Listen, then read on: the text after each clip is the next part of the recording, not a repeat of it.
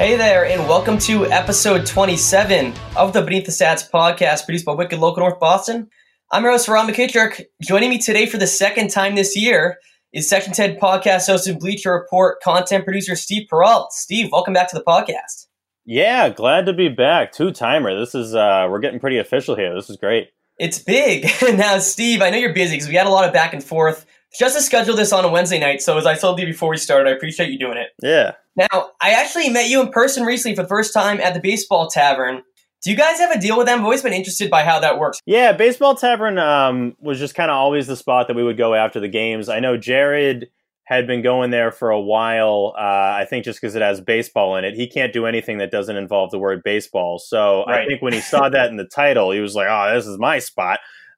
So then when Section 10 really got cooking in 2016, we would go to Tavern after all the Fenway Friday games. That's where we just kind of started calling them Fenway Fridays because everyone that listens to the podcast, or a lot of people, would show up to the game. We'd meet Section 10 people outside Gate D after the game and then go to Baseball Tavern. That's kind of been the routine for 4 seasons now, the last 4 Red Sox seasons. So, that's kind of been the go-to move. And from all rumors, all reports, Baseball Tavern is no longer to be after the end of this calendar year, it sounds like. So that's very sad. But yeah, we did get to meet, which is nice. You popped out of nowhere. I wasn't ready. I was just like, oh damn, what's going on? Like, because I know that was a busy night because we actually recorded a podcast in the kitchen of Baseball Tavern. So the owners have been very nice to us. That place has been great to us over the years. So it is very sad if Tavern is no longer, but from the sound of it, they're going to make a new one within the next year or two. It's just that I think they're tearing down a lot of buildings on that strip to make high-rise like condominiums. So that's kind of the reasoning for it. But yeah, I love Tavern. Tavern's the greatest. Yeah, and I think it's interesting because a lot of times I don't see people face to face, and we had never met before, and so there's so many people that come up to you. I'm sure you cannot imagine that I was the guy who was going to come up to you and say hi, that we did a podcast before and are doing it again. Yeah, that was pretty funny though. Like I one of my favorite things about Baseball Tavern is the amount of people that we get to meet that go there. It's pretty well known now that we'll be there after the games on Fridays.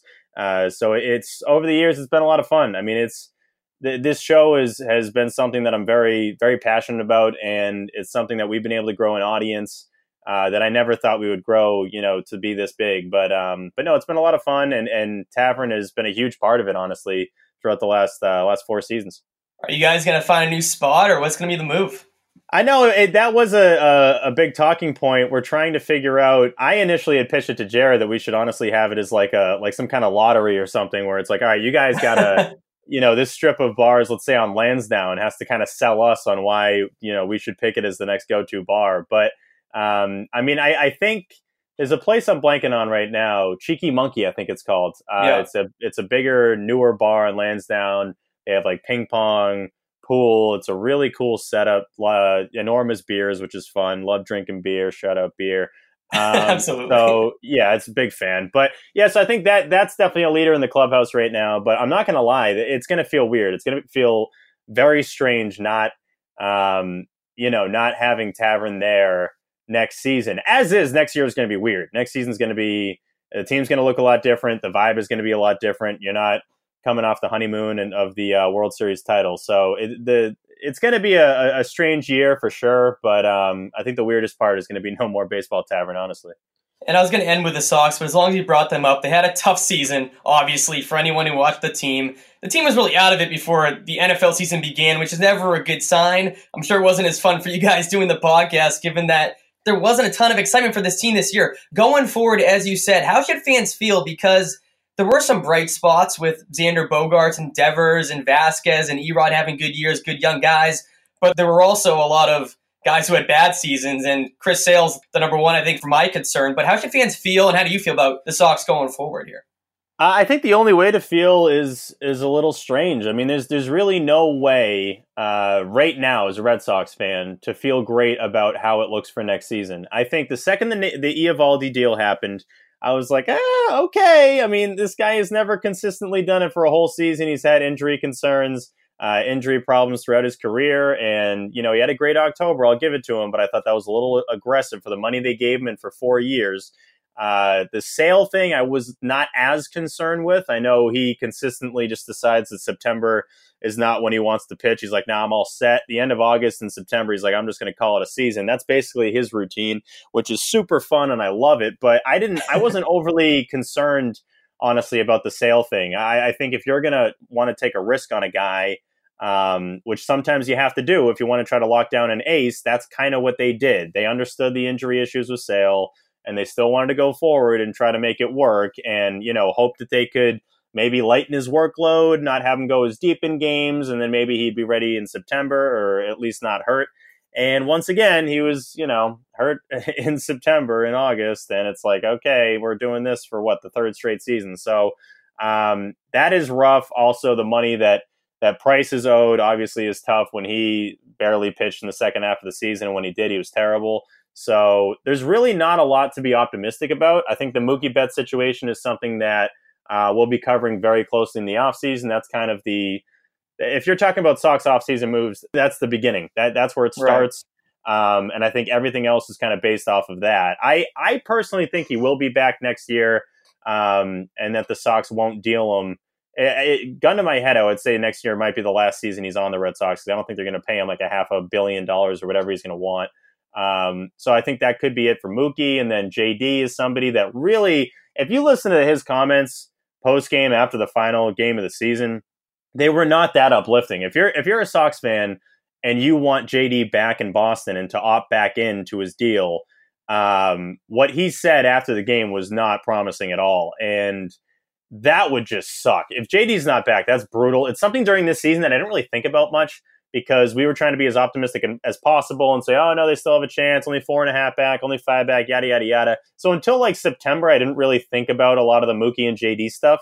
But I think, once it became brutally obvious that the Red Sox were not going to make the playoffs this year, that's when it kind of sunk in oh, no, this could really be the end of some big names in Boston. If Mookie and JD aren't here anymore, what the hell? I understand you had one of the best offenses in team history actually this year, which is insane to think, and they still finished 13 games out of a wild card spot. But yeah, it's going to change. The team is going to change vastly. I'm not ready for it. I know a lot of people that listen to our podcast aren't ready for it. I'm kind of shuffling to find ways that we can, do as much content as we can this offseason. We definitely have a couple of plans, a lot of interviews lined up, but the overall vibe is not great, because we're not going to sugarcoat it.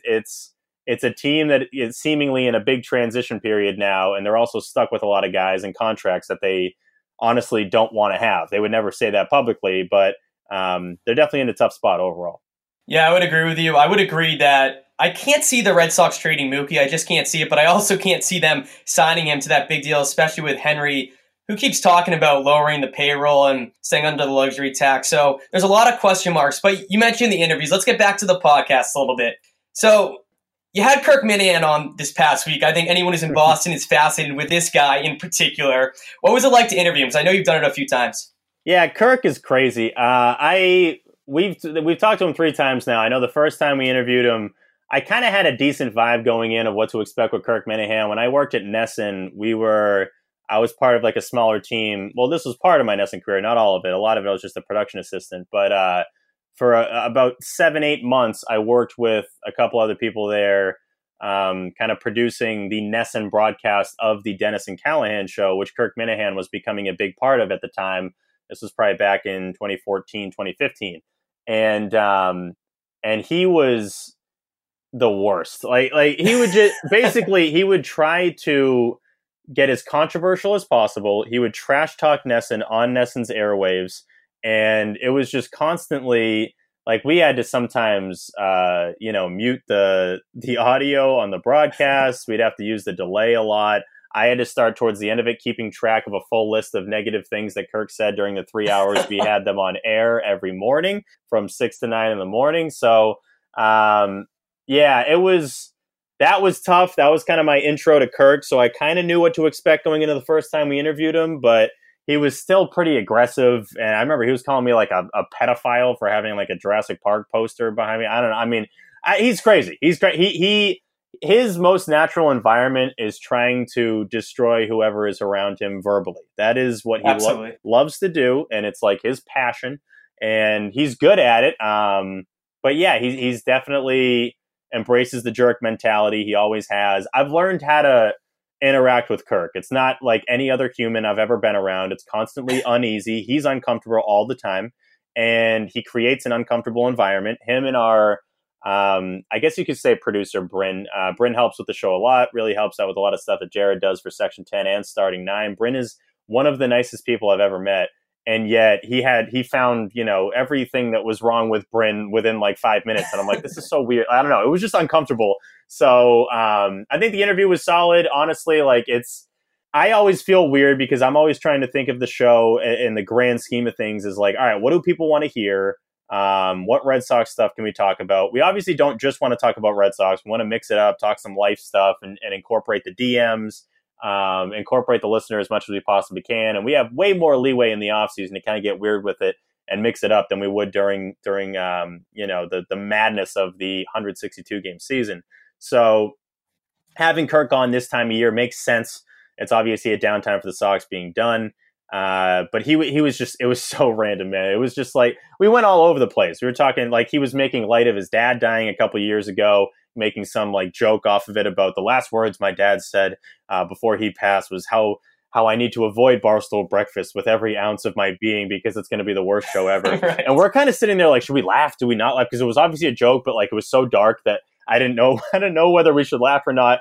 But no, that's kind of that's what he's about. And I think the interview was solid.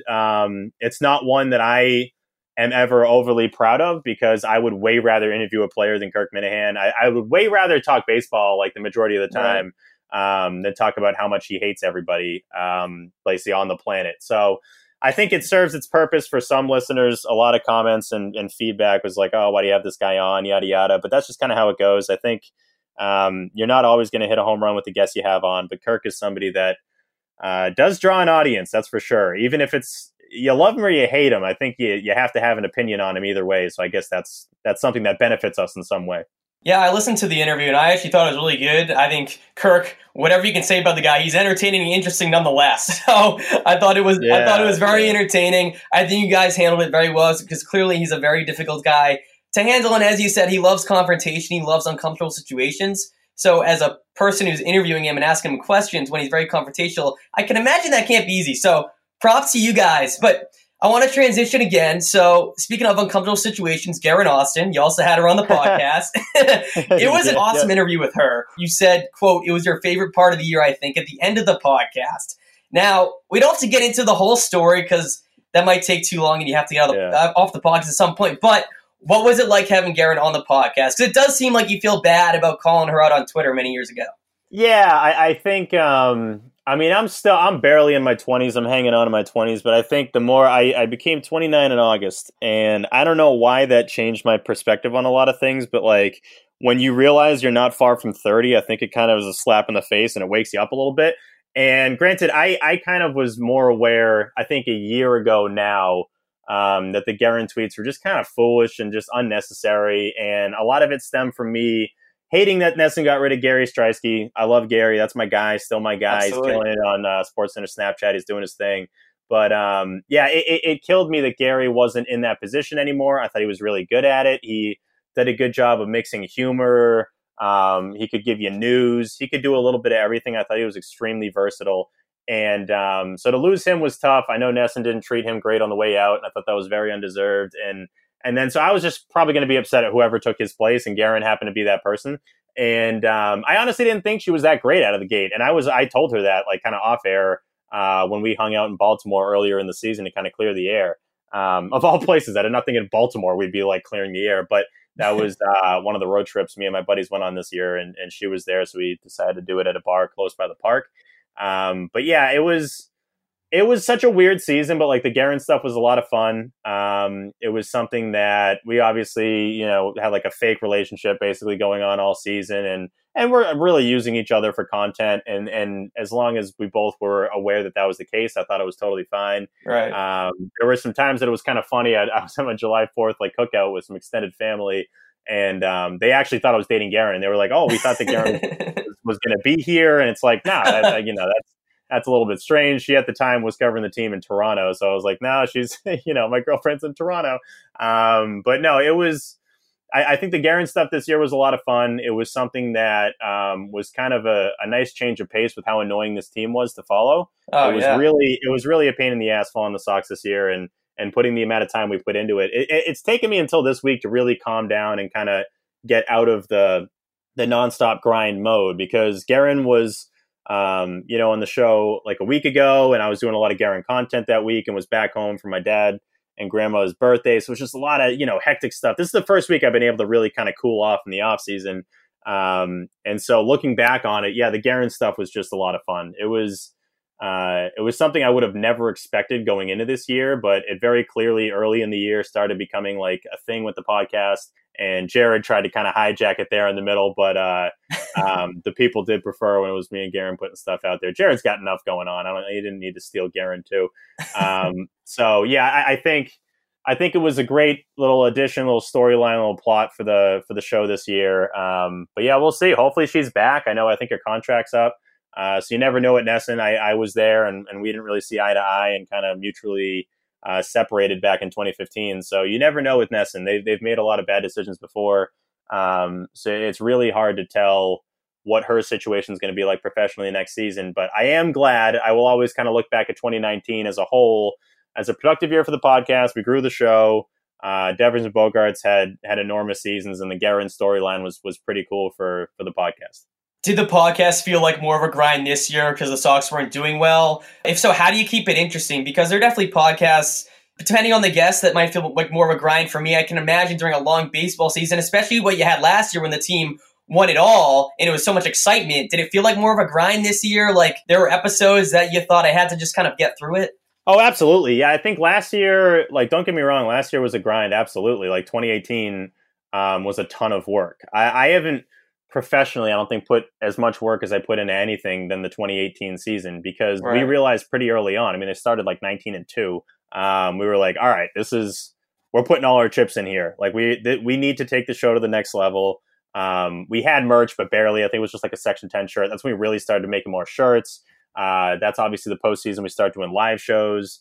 A lot of people we start doing meet and greets outside the park. The show really blew up last season. But it was a ton of work. This year was a different version of a ton of work. It was there would be times where I really was I don't want to do a podcast today. I really don't. Yeah, absolutely. It seemed, I don't know if it was obviously the team was annoying and they did find some rhythm during the year. They did have a couple of stretches, as much as it sounded if you look at their record and the fact that they're only 3 games over 500, essentially, it doesn't feel like it, but there were times during the year where they had a little momentum and where things were kind of fun, but it was few and far between in terms of podcasts that I went into really excited about. So that makes it tough. Naturally, when you're not pumped to be talking about a team that's just kind of killing you, it's going to impact the product. It's going to impact how we prepare for it. But I always try to stay as level-headed as possible and make the best possible show that people are going to enjoy and kind of treat as a distraction for how annoying the season was. So not gonna lie, it takes a lot out of you. I obviously then have a full-time job at Bleacher Report, so it is a lot of stuff to try to maintain, and especially going back to Fenway, basically every home series that they have on the weekends, that is a lot too. But it's something I wouldn't trade for anything. I think it's a lot of fun, and you get to meet a ton of cool people, and it's just a unique thing that I'm glad I'm a part of, and kind of. I never knew it would be like this. I really didn't. I remember reaching out to Jared on LinkedIn in 2015 when I realized the Nesson thing wasn't going to work out. And there's no chance I thought we would get to this point. So whatever grind it is, however difficult it might be, to really come up with enough fresh content for 2 podcasts a week when the team sucks it's all worth it. It's definitely all worth it in the end. I think anyone who's in the content business or the podcasting business or the blogging or the writing business gets the grind. So I absolutely respect it. And this is why I appreciate you coming on the podcast, because I know you're really busy. I know you're doing a bunch of things. So I really do appreciate it. I want to end it with this last note, Steve. I know you caught a foul ball in mid-September. Yep. You said on Twitter, life is complete. So how did it feel in the moment, and how are you feeling in the reflection of it? Yeah, I know you can't see him holding the ball right now. This is my baby. It's my baby right here. But it was so. And I knew Jared was going to bring this up. It was the most obvious question of all time if I caught it off the bat or not. Definitely didn't catch it on the fly. But no, it bounced off the stairs right behind me because we were right on the aisle. and I caught it off of that. But no, it was awesome because like I was with my boy Andre. We made the trip to Philly. It was Philly's an interesting place. The place my Airbnb was at was not necessarily the best, so it didn't give me the best. The Airbnb was great, but the area wasn't that great. Interesting is one way to put it. Yeah, it didn't give you the best vibe of Philly. There's a lot of spots of Philly that are rough, but it was. I love that park. Citizens Bank Park is awesome. I went there with my parents, or my family rather. We would go on a lot of Red Sox road trips, and they were playing the Phillies back in. I think they play them every year actually, which is kind of cool. But I think we went back in like 06, 07, and it was nice to get back to that park. And we were just kind of moving around. There were a ton of Section 10 people there, which I wasn't like fully ready for because at that point the Sox season was over. Like it was mid-September. They hadn't like, been mathematically eliminated, but they're like 10 out of the wild card. The season's done. And they were kind of eliminating the Phillies, which is hilarious, even though the Sox had nothing to play for. But no, there were a lot of Section 10 people there. Me and my boy Andre were just trying to walk around. It makes it so much easier to go to these games, and it doesn't really matter what the result is because you can just kind of take in the environment and not, feel like you have to see every 2 seconds what's going on. But yeah, we kind of snuck into these seats not far from the dugout, and we're just kind of chilling there. I was trying to get my ballpark kicks photo that I do like every game. I have way too many pairs of sneakers, but I figured I'd turn it into some kind of little thing with the ballpark kicks hashtag this season. And I was getting that. We were just kind of chilling there, and then Marco Hernandez came up and sliced one right off the bat. I was like, oh, I have a good chance at this. Like I really just needed no one behind me to catch it on the fly, because I knew if it like landed anywhere near me behind me, I was getting it. But if anyone snagged it like right over my hand, then I would have been toast. But no, I got the ball, which is awesome. It felt like I don't know, like a video game where like you accomplish some mission or something, and it's like like I kind of felt like I had like, so that's really what it feels like when you have the ball. And like there were a couple Section 10 people in the section next to us, which I didn't even know, and they were like, "Yeah, Steve, you've been waiting so long for this kid." And I was like, that made it even better because I wasn't even ready for that. And my boy Andre's filming me like, "You got a ball!" It was hilarious, and it really made the trip. And I'm glad there weren't any like little kids or like younger kids around me that I would have felt guilty like not giving it to them, because it was. Oh, you gotta keep. I know. I had to keep it. I said I was going to keep it regardless, which I did. But yeah, if I get any more, I'll probably give it to a kid. But that first foul ball, I'm never giving that one up for sure. Well, I'm still trying to get the first one. It's just so funny when you're 29, 24, you think about it as a kid, and then when you're an adult or a young adult, you still have that feeling in your chest when the ball comes near you. I'm still waiting for that moment, but I don't know when it's going to come. Dude, we had the Section 10. I had like organized the us bringing the listeners to the game and that Yankee series at the start of September, and so we brought a couple Section 10 listeners, and we're up in these like box seats or whatever. And my boy CJ like hooked us up with a ticket, super nice kid. And so we're up there having a fun time, and a foul ball, like Encarnacion's up. He hits a laser right back up into where our seats are. And one of the kids that we brought, caught the ball. And I was the night before was one of our last Fenway Fridays at Baseball Tavern. And so I was super hungover. Like I wish I hadn't had drank as much as I had the night before. But I felt so terrible that game. And like my acknowledgement of what was going on in the field was so slow. Like I was picking up on stuff very slowly. And so when the ball came back, like my brain was like, yo, foul ball, foul ball, foul ball. But my body was not reacting at all. Like my arms weren't moving. And so this kid reacted, got the ball. And like I, in theory, could have got that ball. So you're totally right, man. There's this, your heart like just like pounds immediately like, oh my God, this is it. And it happens in a split second. And you just have to hope that you were, Jared always says that you were the chosen one that day. So, which is way too serious, but yeah, you really just need to make sure that you're ready to catch it, and you hope it doesn't go terribly. Cause a lot of times sometimes on the replay, you could get screwed. We've seen it every season. You see the replay of the idiot that had it in his hands and dropped it. You don't want to be that guy. So yeah, moving forward and my foul ball, goals, I do want to catch one on the fly. That would be great. But if you really break the odds down, the odds of you actually catching a foul ball at a game are insanely slim. Oh yeah. Like I don't know how many there are a game. Some there are more than others, but let's say there's like 20 to 30 or something like that, that are like catchable, that don't leave the stadium at Fenway, out of 36,000 people. So you really have a very minimal chance. So I'm at least glad that I got one. Let's put it that way. Yeah, well, talking about something you can't put a price on. You basically buy a ball for $2.99, $3.99 at the store, and there's no experience like it. But on that note, Steve, thanks so much for joining me. Make sure to follow Steve Perrault on Twitter at Steve_Perrault and listen to the Section 10 podcast on Barstool Sports. Steve, thanks again so much for joining me on Wednesday night. Yeah, absolutely, man. Let's do it again when the team actually does something. when they actually make some news that's like positive, we'll run it back. Thanks again so much to Steve Perrault for joining the podcast. I really appreciated him coming on because, as I said, he's a really busy guy. He has a lot going on, and I know Hardy says everyone is busy, but really, just to do this podcast, it was hard to make it work. So I'm really happy he was able to come on. Always love to hear his thoughts on a variety of issues, especially what's been going on with the Section 10 podcast. It's always interesting to hear about that. And I just really appreciated hearing his thoughts. So thanks to him. But I did want to end the podcast by talking about a couple of things very briefly. First of all, Patriots, another easy win over the Redskins, who were terrible. It took the Pats a little bit to get going in the second half. Once it got going, it was an easy win, as we all expected. And there really isn't a lot to say about the Patriots. They're 5-0. I think the first real game, although they're playing the Giants this Thursday night, their first real game is going to be coming Week 9 against the Ravens on the road.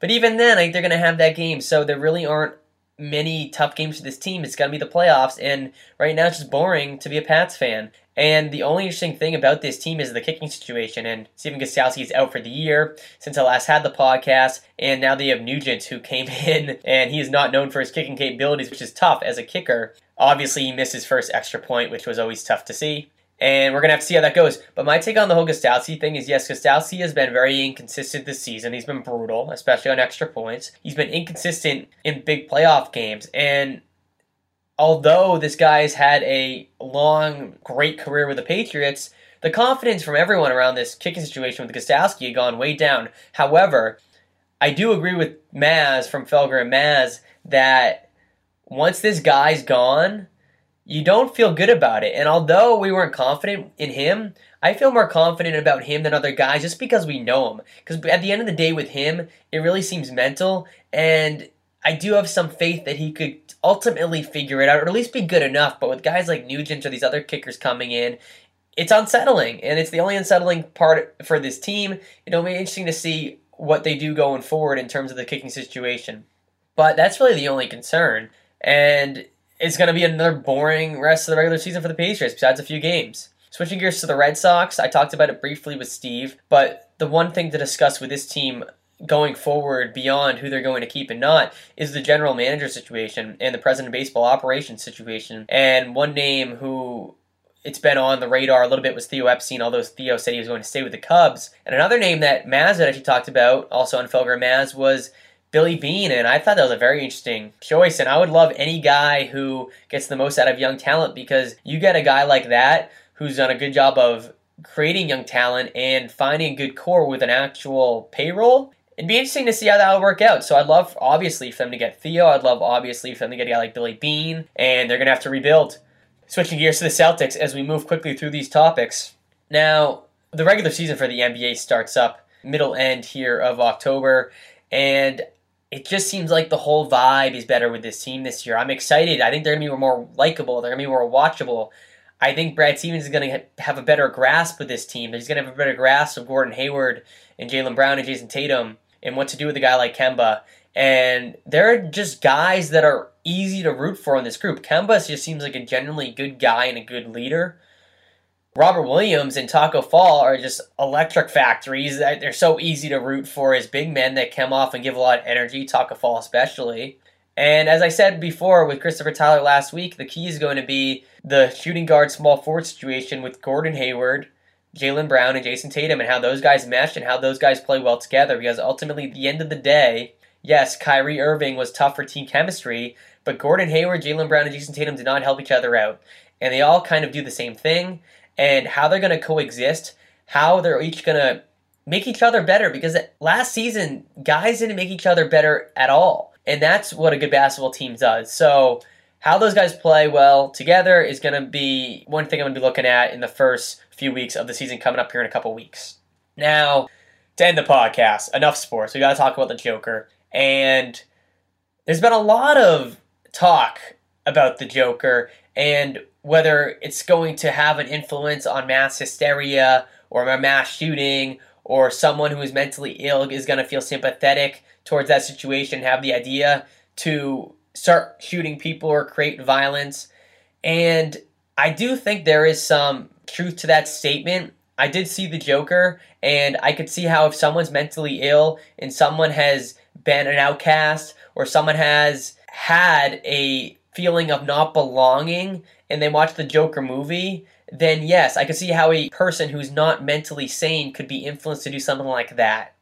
However, to say that there is some possible risk to a movie having an effect does not mean that the movie should not be played. And that, to me, is the most ridiculous statement of all time. Now, I do think it's all one or the other right now with this argument. First of all, there are many movies that portray a immoral person and explain their behavior.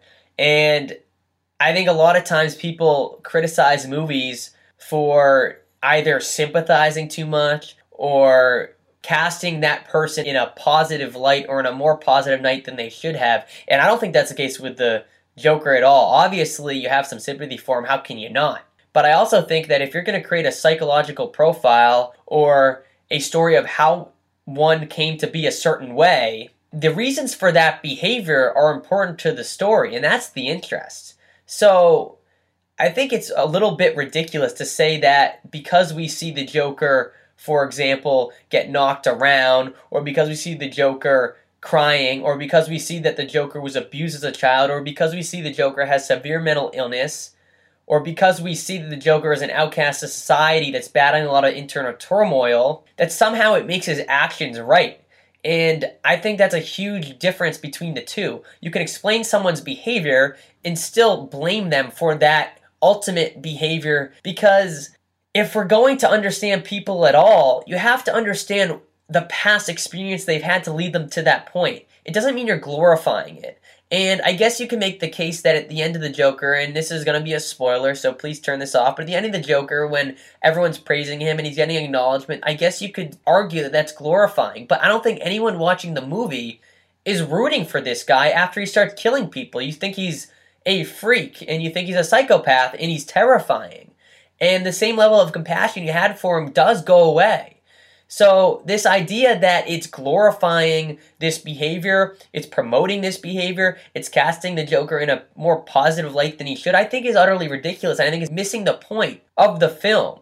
I think the film's purpose, in terms of what it's trying to say, is that there are all these mentally ill people, and there are all these people that are cast out from society who aren't treated well. And there is a consequence for that behavior. There is a consequence for the super wealthy and certain higher people in society that disregard the people at the bottom or the people who have severe mental illness as clowns or crazy, and you see the revolts. But to say that, therefore, they're explaining that you can be a mass murderer or kill people for that reason, I think is a ridiculous statement. I think you can't say you shouldn't be able to show art in that way. You can't censor this type of material. There's plenty of movies that cast a bad person as the main character. And there's going to be a lot of movies you have to get rid of if you want to get rid of this movie. So I think the criticism is not valid. I understand the concerns. However, that's the fear with any sort of art, any sort of good writing, any sort of material that might connect people to it, because it is a film that is a psychological profile, as I said, about the Joker's life. And it also makes some comments about society as well. So there are some political issues at play. And this is another thing about the media, and I'm a journalist, so I guess you consider me part of the media. If you keep saying that if you show these movies, it's going to create mass hysteria, and one of the problem is attention, and you're giving all this attention, and you give attention to the mass murderers, then you're a part of the problem as well. So you can't say that we shouldn't be talking about these issues, or we're fearing for this because it might put the idea in someone's head, when that might as well put someone's head as well. And the other thing is it really going to take the Joker, this movie, to get a mentally ill person to do something like this?